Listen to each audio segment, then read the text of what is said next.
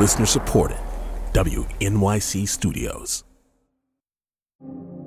You wake up in the morning, and then what happens? Oh, put your headphones on, Peter. Oh, yeah. Come on, put your arms around me.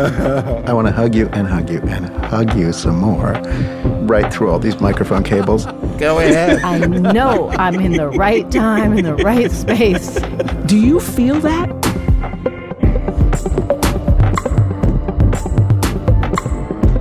I'm Helga Davis. It had been a long day yesterday, and that made for an incredibly restless night. And when I got up this morning, I was in such a bad mood. So much so that I decided that when I left my building, I was not going to perform my morning ministry. So what's the morning ministry? The morning ministry means that I get up, I get out of my apartment, I get out of my head and get into my body and find connection in the people around me immediately. Mostly what I do is between the 2 blocks of my apartment building and the subway, every person that I encounter, I look at them in the eye and I say, good morning. That's it. That's the morning ministry. And I was so tired and not really in a good mood. And it's one of the few times that I actually decided I'm not doing this. And then the strange thing happened. There are people that I normally pass in the morning whom I look up and reach out and say good morning to. And I had my head down, but they, in turn, walked a little bit closer to me and said, good morning. And I kind of giggled because I couldn't believe it was happening. I think about that and the tired voice and moving out into the world as I think about this conversation today with Julia Bullock. Julia Bullock is a soprano. She's a woman I met actually here in the green space at WNYC, and I'd not heard her sing. And on the evening that we met, she wasn't feeling well either. And I couldn't imagine how scary that must have been because she had a really big performance in the next couple days at the Ojai Music Festival. She was performing a piece based on Josephine Baker, with a text by Claudia Rankine and music by the composer Tyshawn Sorey. And then something else happened. She came to the stage and decided to speak the text that she was going to sing. And even in her reading of the text, I knew that I had to meet her.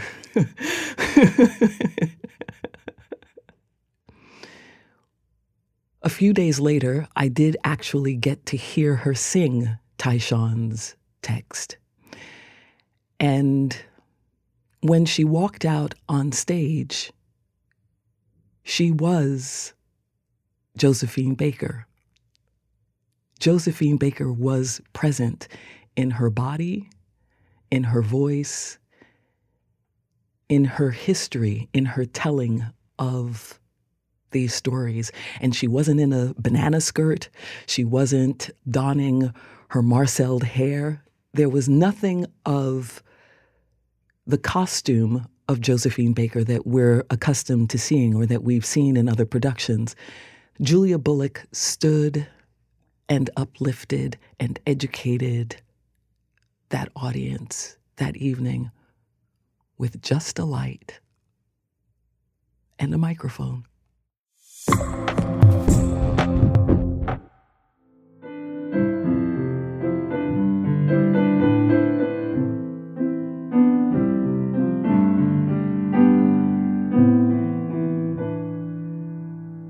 So I'm actually going to stop playing there because that's all I remember. And if I keep trying to play that, I'm going to get frustrated and not talk to you because I won't be able to stop until I can remember the whole thing. So what I love about that is that it's all white keys, right? Mm-hmm. And I think when I was taking piano lessons, that was one of the things that not because it was all white keys or anything, but I had seen the movie Fame like 8 times. And I would cry every time, and I was completely obsessed with that film. And I wanted so much to be in that school, to be in that environment, to be singing, to be a musician. And my mother was just like, no. And there wasn't any conversation about it. Why was that? Because one, I don't think that she thought I was good enough to do that. And whatever my gift might have been, it was still hidden from plain view. And my mother was not going to take a chance or take the chance with my life that I would go and follow some ridiculous idea that I was a musician or that I was a performer. She also told me, I'm not sending you to school to learn to sing and dance for white people, period. Wow. Like that was another part of it. And my mom's a nurse, and she worked in an emergency room for 25 years. And that thing she understands, like do something that is helpful or that people need, and stop with all the dreaming. Yeah, I guess it's just so funny because I feel, I guess as a performer now, and especially as like I'm in the process of, going through school, and now that I'm out, it's like this is very much a trade. Like it's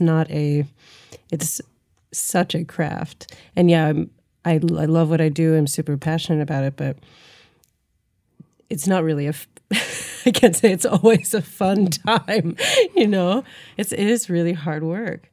What are the things that feel important to you right now to sing about? Well, I mean, now we're in this post-election climate, and at that election night, I usually don't get emotionally involved in political things, but all of the implications of Donald Trump being elected just started it's like they were just falling and dripping off the ceiling. And for you, they are what?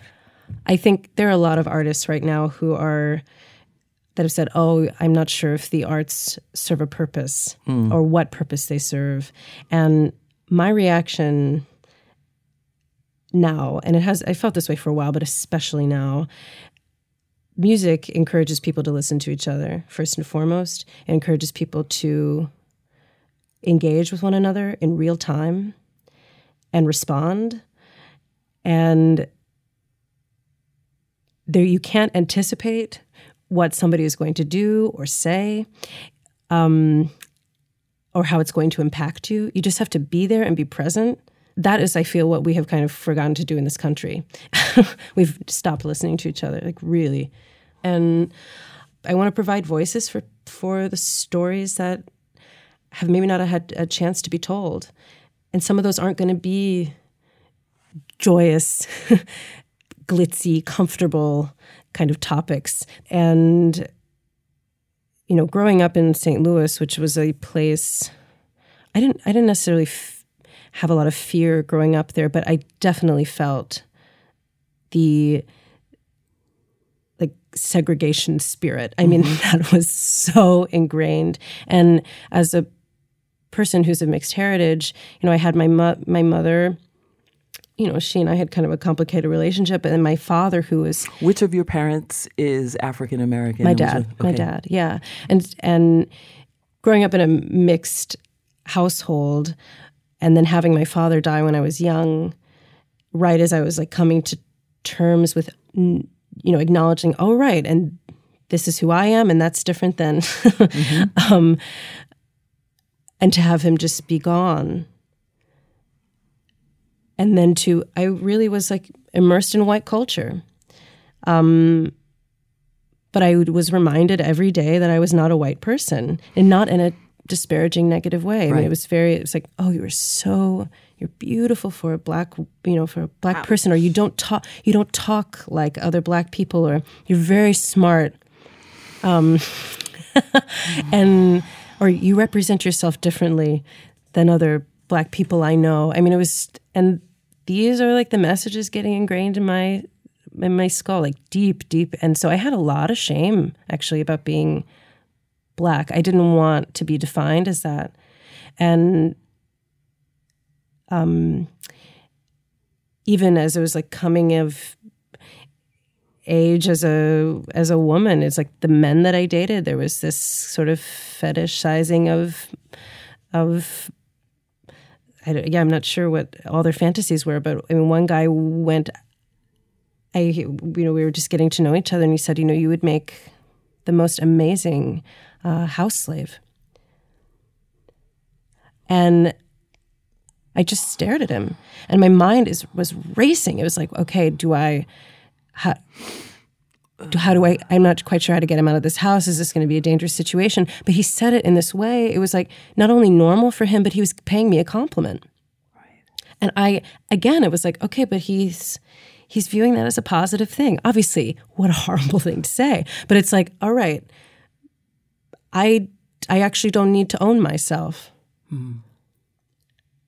And I shouldn't be owning myself. Mm. Like that's the message you take away, no matter how you cut it.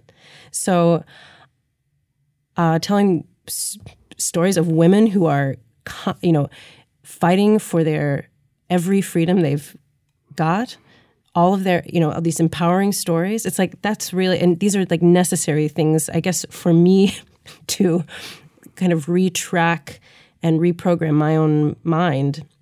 That's part of why I want to tell those stories. And I also really want to tell stories and sing music of Black people, Black performers. But here's my question, Julia, and this is where I feel like I run into something, where I run into myself in a peculiar way. So I had church music on Sunday, so I had gospel music on Sunday, and I had Mozart and Bach and Beethoven on Saturday. Mm-hmm. And what I learned is that all of that music is my music. Yeah. All of it. Absolutely. Right? Absolutely. How do we get to have all of our music and all of ourselves in a moment where we are being gunned down in the streets, where you're being told you'd be a beautiful house slave? Like, where's our freedom? Where's the freedom for Julia and the freedom for Helga to sing, to do whatever? Yeah. I mean, there are certain... Do you have to tell, like, why is it now your responsibility to sing that music? Of you know course, what I mean? I hear you. Well, I guess I don't think... Not your responsibility, but okay. Yeah. I mean, nobody has put in that charge on me. It's just something that I feel that I need to do because it's a part of myself I denied for so long. It's like just that personal, I guess, for me. Okay. And yeah, of course. It's like, okay, well, no, I don't. If James Baldwin is saying that there's nothing more important than the human being, no race, no religion, no, right, is more important than the human being, how do we get to the human being? And I'm clear that we're not there. We're not there. Right. At the same time, we're not really having any conversation at all. Because what you're saying is that your personhood is dependent upon my not being a complete, full human being in your presence. Right. And there's something very, very wrong with that as well. Right. Help me. Help. I'm trying to work it out. Yeah. I don't have an answer for that, to be honest. I mean, all that I know how to program. Yeah. I know how to talk to people. I know how to contextualize the music that I'm singing and the words that I'm saying. That's what I have been trained to do. That's what I'm interested in. But the fact that I have either disassociated from my own history, or wanted to marginalize parts of myself, it's like, and the fact that that is reflected also in our country, in our world right now. I mean, it always has been, I guess. But it gives me a clear, I guess it's allowing, I feel like I'm allowed then I'm giving myself an allowance to just kind of say whatever it is that I need to say. And that's it. It's kind of like, it feels very direct. Yeah. Very direct. And not a burden in that way. Mm-hmm. I definitely had many years thinking about performing as a way to escape, right? It's like, oh, this is time away from, well, and I know a lot of people who still view the arts in that way, but I just can't really divorce my personhood from what I'm doing, at least not anymore. It's just... But escape what? I didn't have like a very safe home environment, so it just felt very like a sure, safe place to be, weirdly. Like, even though now it's like stepping out on stage sometimes is the most terrifying thing in my life, so the roles have now reversed. Is it really? For even yeah. for you? Oh my God. Oh yeah. I mean, I had a very bad couple of years, like right at the end of my time at Juilliard. And I think part of it, I just was sort of losing perspective on my work. I was having all of the roles that I was performing, all the women were in, quote unquote, victimized situations. They were very depressed, and it's like constantly trying to shake that off. It's like, I think that just started to impact me, and also just the sort of false hype that surrounds young talent. It's like, which is exciting in its way, and Juilliard set up wonderful platforms for me, but it aggravated my need to kind of hide and shield myself. So my body actually just I started getting a psychosomatic physical impairment, really, that almost prevented me from speaking some days. It was so bad. And I've been working very hard to keep pushing through that. And of course, like right when I was in the thick of it, I called and visited every coach and teacher and performer that I could get my hands on. Right. I just said, I think maybe I'm just going to have to quit, because I probably shouldn't be doing this if my body is actually rejecting what I'm doing. And they said, well, no, I think it's the exact opposite. That you are here reaching out for help, wanting reassurance and one amazing teacher said, the Julia that I see on stage is the authentic person, because she's super conscious, focused, intentional. And the one you walk around with in life, it's like you're still coming to terms with just being yourself. And she's like, so absolutely, she absolutely was obviously trying to encourage me not to quit. But I really valued that statement, because that hadn't fully occurred to me, just not consciously anyway. Mm-hmm. Well, you spoke a little bit earlier about a teacher that you had who said something to you that you needed to hear in a particular moment. Say something a little bit about your teachers. I know everyone who teaches says, and the greatest teachers of my life are my students, but there really is something to that statement.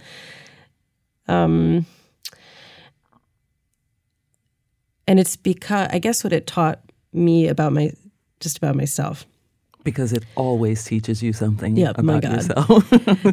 It's that if I am too fixated on myself or self-reflective, that is not a place that I can live in well. And so my purpose, and it's like everything when my focus is on something just going out, energy going out, and in trying to just really comprehend the world that's around me, the information that I'm being given, processing all of that. It's like I don't have to. Well, what ends up coming out is just this I don't know, it's just wonderful like exchange of energy and information. Yeah, I mean, I don't know. Even just from my colleagues, I've learned so much. There's a lot. There are a lot of wonderful teachers out there. Yeah, no, for sure. For sure. Yeah. Do you still take lessons now? I do. Yeah, absolutely. Pretty much every singer will have somebody or a few people around them who they trust really well and who know their voices really well, who will help to kind of keep them just functioning at high efficiency. Mm-hmm. And it's not that I don't trust my own ear or sensations, but even now, like I feel like there's a lot of elements to my voice that I'm not settled with yet. And I still do some manipulating of my sound. And actually, a teacher that I recently saw, within 5 minutes, she said, "Do you know that you're strangling yourself?" Oh, wow. And it's like just psychologically also, it's like, oh my God, I have been strangling myself. But what did that mean? What were you doing? I was just tensing neck muscles, But suppressing this, you start suppressing your sound. Yeah. And you can do all sorts of, and of course my mind's like, oh, when did that start? And that's young. That's old stuff. And not feeling like I was able to speak out or share things. I mean, that's an old thing. Mm-hmm. And so I think even, just the act of singing for me and practicing it, there's some healing that has taken place in me big time. Again, I'm grateful that I'm able to perform, but I think even if I wasn't performing, I would still be singing every day. Mm-hmm. I really do. You sing every day? Yeah. Something, mm-hmm. anything. Mm-hmm. Mm-hmm. Mm-hmm. I always have material to prepare, so right. I'm often working, singing maybe an hour and a half or so. But even the days when I'm not, just decide to take some time off, it's like I still find myself wanting to kind of hum-a-dum. And I really enjoy singing myself. I really do. I genuinely do. Did you know that you could sing? Yeah. I did. I knew that I could perform. Yeah, I always knew I wanted to express myself with my body. Which is different than knowing that you can sing. You could sing. I mean, I loved to sing. There we go. Okay. But I always. And when I was young, though, I knew it's like I had little breaks in my voice. It's like I had my really strong chest voice, and then I had this airy sound, like little kids have. And I couldn't stand that. I couldn't stand the fact that I didn't know how to get power up there. So really, it's like I didn't really want to talk about my singing abilities or own that I was like a singer until that stuff started to coordinate. Huh. Yeah, because it felt false. And even now, it's like there are parts of my voice, or there are days, or there are times when my body feels clamped up, and it's like, ugh, okay, getting back to those habits of not having an open channel. Yeah, I do still kind of doubt. I guess I do kind of doubt. It's like, can you actually sing? I mean, I know that you are getting paid and hired, but can you actually sing? Yeah, that's definitely in the back of my mind. Well, the thing that's very interesting to me about what you're saying now is this thing of keeping an open channel, and that's a thing that I think is important for all people to hear. It doesn't matter what you're doing. You happen to sing, right? But to walk into your doubt, your anxiety, your voice with this open channel Yeah. in mind, Yeah. so that the voice that you have can come through. I'm wondering if there's a thing that you do every day in addition to whatever magic fairy dust there is. What do you do? There is also work Yes. Yes. that happens every day. Right. Right. So one of the best things that my teacher from Juilliard and from Bard taught me is start from zero every morning. Don't wake up and say to yourself, all right, I had it so good yesterday. Don't think about the past. Don't think about where you're wanting to go later. Just start from zero every day and deal with the body that you've got. And that might be like the best lesson that I've ever been taught by anyone. Yeah. So That's a big one. it's right a huge there. one. It's a huge one. I've been a student of Alexander Technique for many years. So I often start on the floor, just breathing, letting my body feel weight, and actually releasing into Yourself. just releasing into myself. Yeah. Exactly. And start with non-vocal warm-ups. There's one of them is silent laws. It's just getting your lungs to work at full and natural function. And then I'll do like a s kind of thing. Also just to start feeling the, I hate the word support is something I'm not really using anymore. It's just, again, just allowing your breath to do what it does, Yeah. flowing through your cords and through your mouth. And then like very simple exercises. I don't go like full throttle into my singing. It's something that I kind of caress and work into. And yeah, that's what I do, I guess. It's interesting because I think too that even these non-vocal, like those start to become words, right? Yeah, if you say absolutely. we're going to do these vocal exercises or we're going to do these warm-ups, so they become words that are then in the way of the thing that we're actually trying to achieve, which is feeling, breathing and feeling Yeah. and knowing Right. oneself. Absolutely. Well, the one thing that's so beautiful about singing is that the diaphragm, that's a feeling muscle, right? Right? And so breathing is massaging those emotions.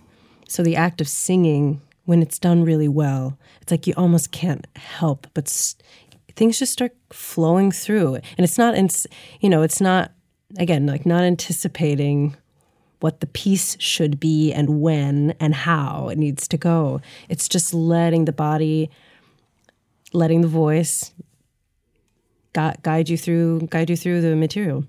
Do you read your press, Julia? Yeah, You do. I do.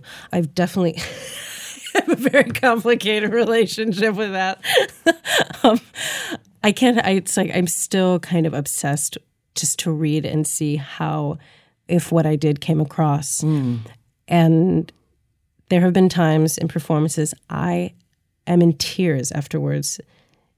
And, it takes a lot of energy just to like get myself out to greet the public because I just feel like I did not do my job. It's not even like, it just didn't go quite right. It's just like, I just didn't feel like I did my job. Or I was holding something back. And so I have this energetic, emotional charge that has not been released. It's like I have to be able to release it before I can get on and interact with people. But then I look at the press the day later or a couple of days later, and it's like, it was like one of the most astounding things. Like, I can't. And my question is always like, I wonder what I'm missing, but I also wonder what they missed. And then there are I've had experiences, many that are like that. And then I've had a few where I've given performances where I don't feel good, and it has been very obvious to a reviewer. And like that was so terrifying, the fact that it was realized, because, terrifying because like, oh my God, I'm not getting away with this anymore. I can't feign anything anymore.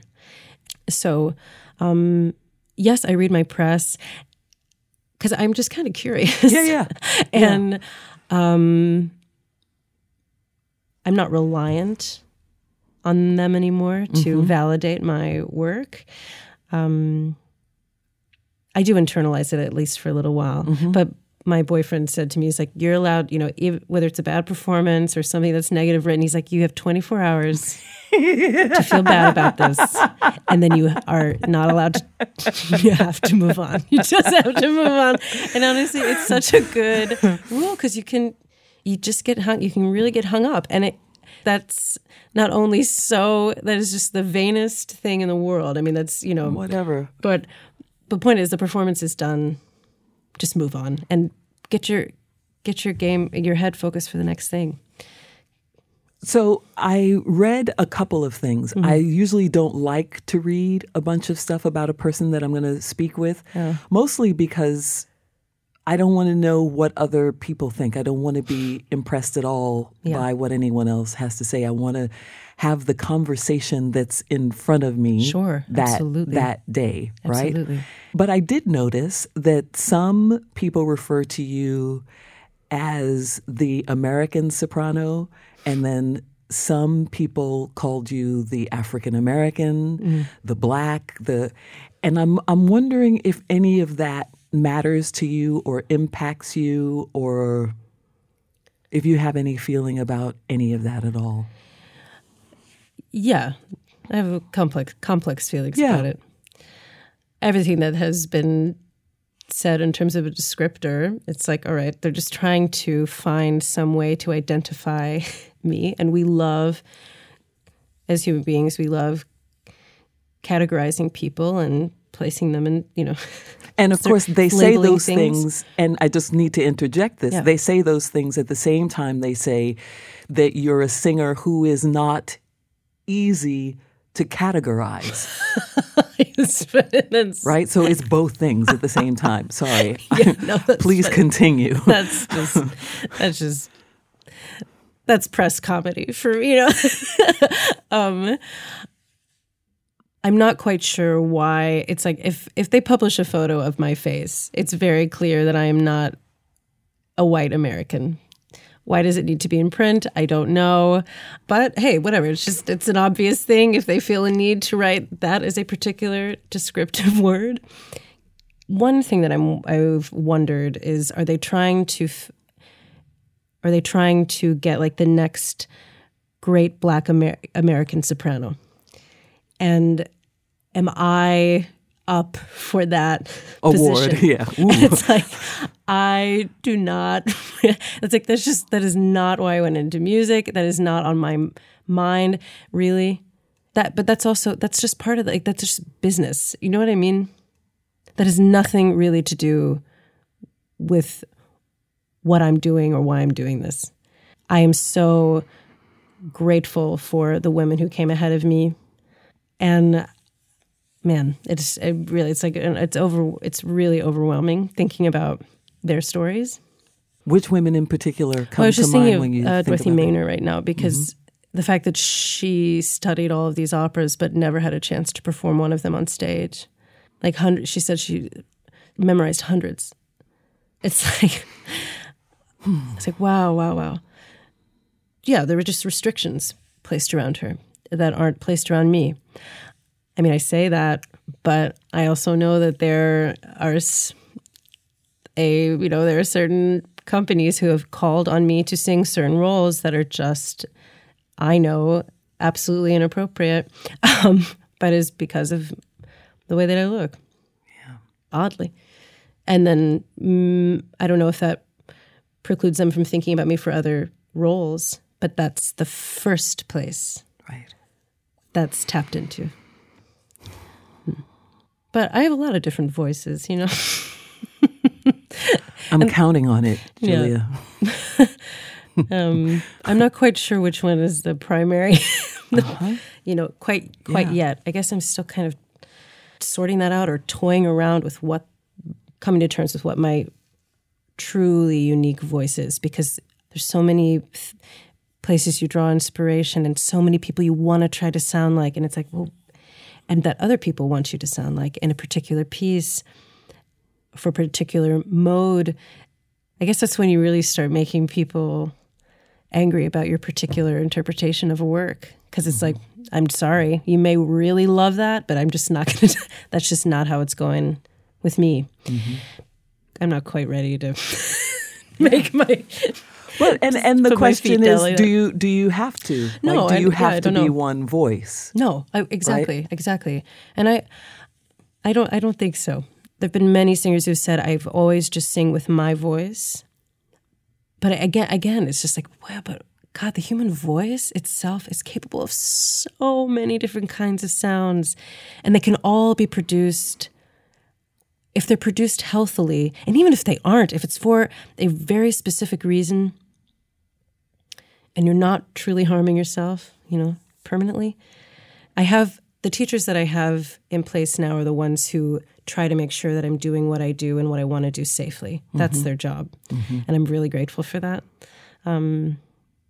Because otherwise I really might throw myself out.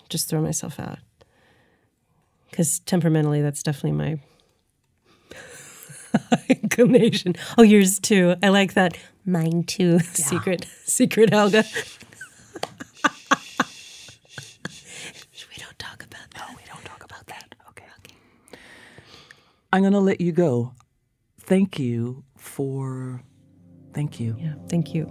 Thank you. Julia Bullock, a wonderful young soprano whose work I'm looking forward to following.